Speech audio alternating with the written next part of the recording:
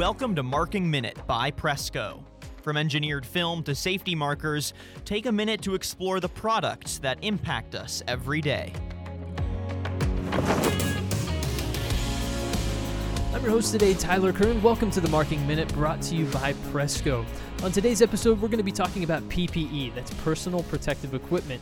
Now, PPE has been a big topic of conversation during the world's battle with COVID-19. And John Yanitsis, Vice President of New Business Development at Presco, joins me to discuss how PVC can be used to create PPE and the process that Presco undertook to create these products. So, John, thank you so much for joining me on the podcast today. Oh, thank you for having me, Tyler. I appreciate it. It's always good to talk to you, John, and I'm happy to have you on the show today. So, John, let's just start off here. What makes PVC a good fit for PPE applications? Well, probably the two main things that make it a good fit, actually three attributes. One, it's a great barrier film, so it's not porous, nothing can penetrate it. So if something spills on it, it's not going to get through the garment, and which is obviously a big concern if you're in a hospital environment or any kind of a triage environment.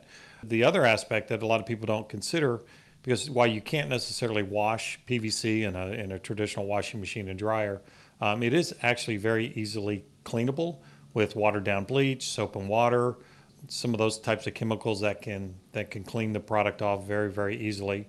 And so, PVC can be used not only just for gowns, but drapes, barriers, things like that, which is why I think it's such a great product that can be used over and over again. It's not a one and done. And then the other aspect of it is what we've seen as people were trying to make gowns and those kinds of things, the ability to either heat seal it or sew it. So traditional garment makers that may have been making clothing actually had the ability to sew our product and turn it into gowns for PPE, which are three really kind of good attributes of the product.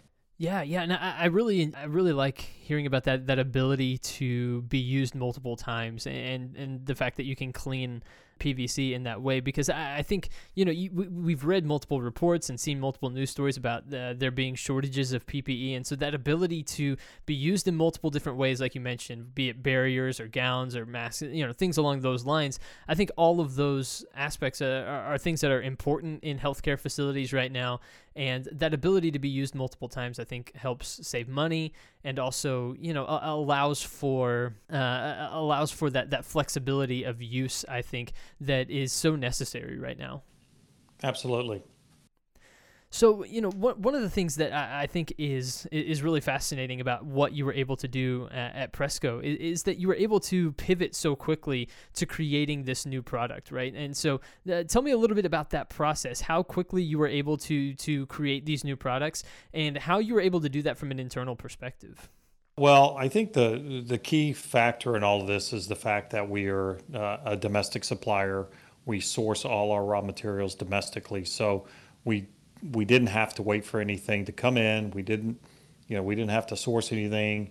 So our ability to take an order and turn it around very, very quickly, the fact that we're here in Sherman, Texas, gave us that opportunity to be able to respond very, very quickly.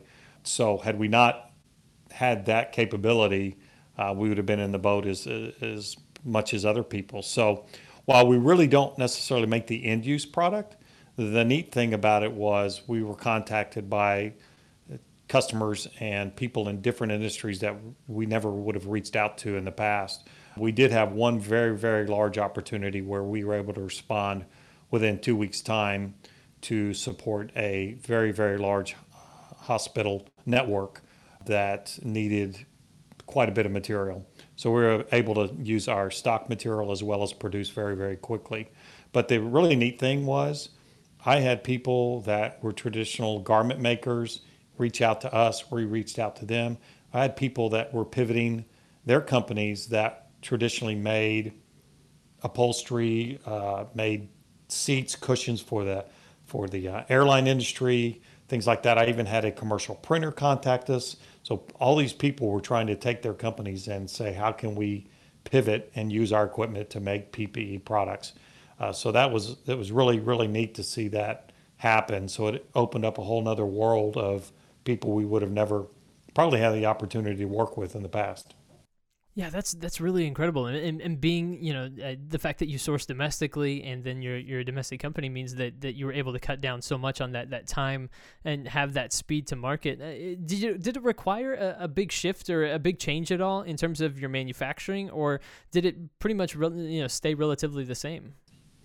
The only thing that it really changed was knowing what some of the requirements were for these types of garments, we actually came up with a formulation that we felt was probably a good fit from a thickness standpoint, because a lot of the traditional gowns are lighter weight because they're typically laundered. So the only thing we did is kind of create a general purpose film that we knew could be welded and sewed very, very easily by people that were actually making the garments, or potential barrier films and things along those lines.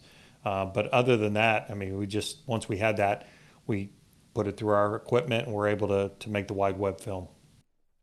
So what kind of response have you received from the medical community? You were talking about how you've seen, other avenues open up as well, but specifically from the medical community, what kind of response have you seen and what kind of feedback have you gotten on these products? From what we've seen, again, that where they were used, what they were used for, has been very positive. There's, I think the fact that they were all caught off guard, and as our whole country was, and that they, everything had been sourced overseas pretty much in most part.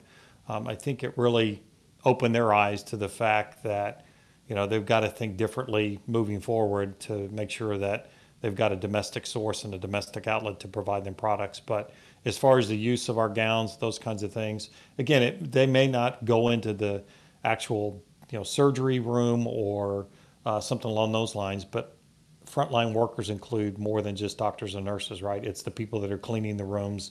It's the people that are bringing people in and out, those kinds of things. So that's where we saw that this is a great fit for our film and what we make versus maybe a traditional gown that is made of fabric with some sort of barrier laminated inside. So you've seen this successfully deployed with a large chain of hospitals in California, right? And so, I know you don't have to get into the specifics and probably can't mention the name of it, but that's a successful use case, right? That you can show people and kind of hang your hat on and saying, look, this works, and these materials are being deployed successfully in these types of arenas.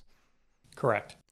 Yeah, I think that's I think that's really fantastic, and I really enjoy hearing about how these products and how Presco, has, I think one of the things that's been so encouraging during this time where so many bad things feel like they're happening is seeing companies that are able to pivot so quickly to meet the needs of healthcare workers. And like you mentioned, those frontline employees that aren't just surgeons and doctors, but anybody in a hospital, meeting their needs to make sure that people stay safe. What's that like for you personally to be a part of being able to protect people during this time when it's such a difficult battle that we've been fighting against COVID-19? Well, I think, like everyone else, everybody wanted to find a way to help. And I think I feel great about our company taking the initiative and trying to support this effort in whatever way we could. And it ranged again from gowns to the fact that we can actually make drapes in-house. So drapes that are traditionally used in maybe the convention trade show arena, now we're able to pivot and use for temporary hospitals, makeshift rooms. You saw obviously the Dallas Convention Center was setting up to have kind of a mobile hospital.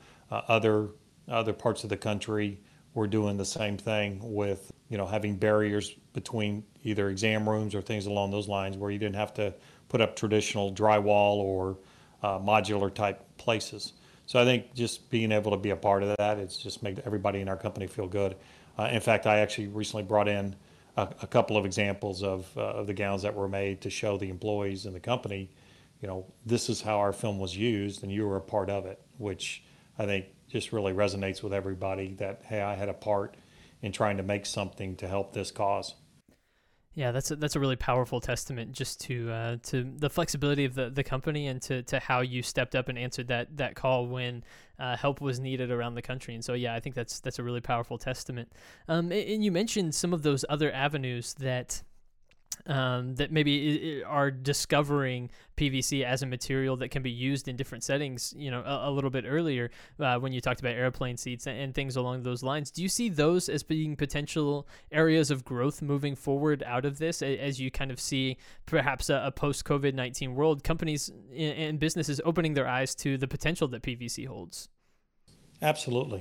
I mean, I think I talked to several owners of those companies that said, even if things get back to normal and our business picks up, this actually gives us another avenue and a lot of diversity within our business to be able to make a different product line than what we traditionally do. I think that the big thing, Tyler, is going to be, how does everybody respond knowing that most of the products that were used had been sourced offshore. I mean, 95% of it.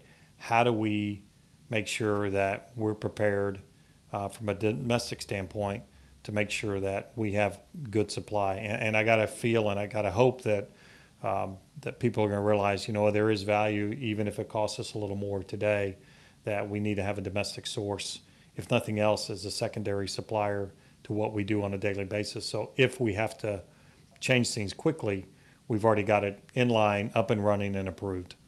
That's a great point. I think everyone is looking at, what can we learn from how this situation has unfolded and what kind of continuity plans can we have in place for the future. And so I think that's a great thing to point out, just as companies explore and see other options that are out there, that PVC has, cemented itself as an option moving forward because of the fact that you source domestically and you have that ability to respond quickly. I think that bodes well for the future. Oh, I do too. I definitely do. Absolutely. Absolutely. Well, John Yanitsis, Vice President of New Business Development at Presco, thank you so much for joining me here on the Marking Minute and talking a little bit more about how you were able to pivot to making PPE products and serving the healthcare community. Thank you, Tyler. I appreciate the time. Be safe and stay healthy. Thank you so much, John. You too. And everybody, thank you for listening today. We hope that you be well and you stay healthy as well out there. If you enjoyed this podcast, make sure you subscribe there on either Apple Podcasts or Spotify, wherever you get your podcasts these days. Stay up to date with everything going on with Presco and what they're doing in the world of PVC and other products like this. So everyone subscribe. Make sure you come back and listen to either previous episodes or stay tuned because we will have more episodes coming soon in the future. Everyone out there, thank you once again for listening. I've been your host today, Tyler Kern. Until next time.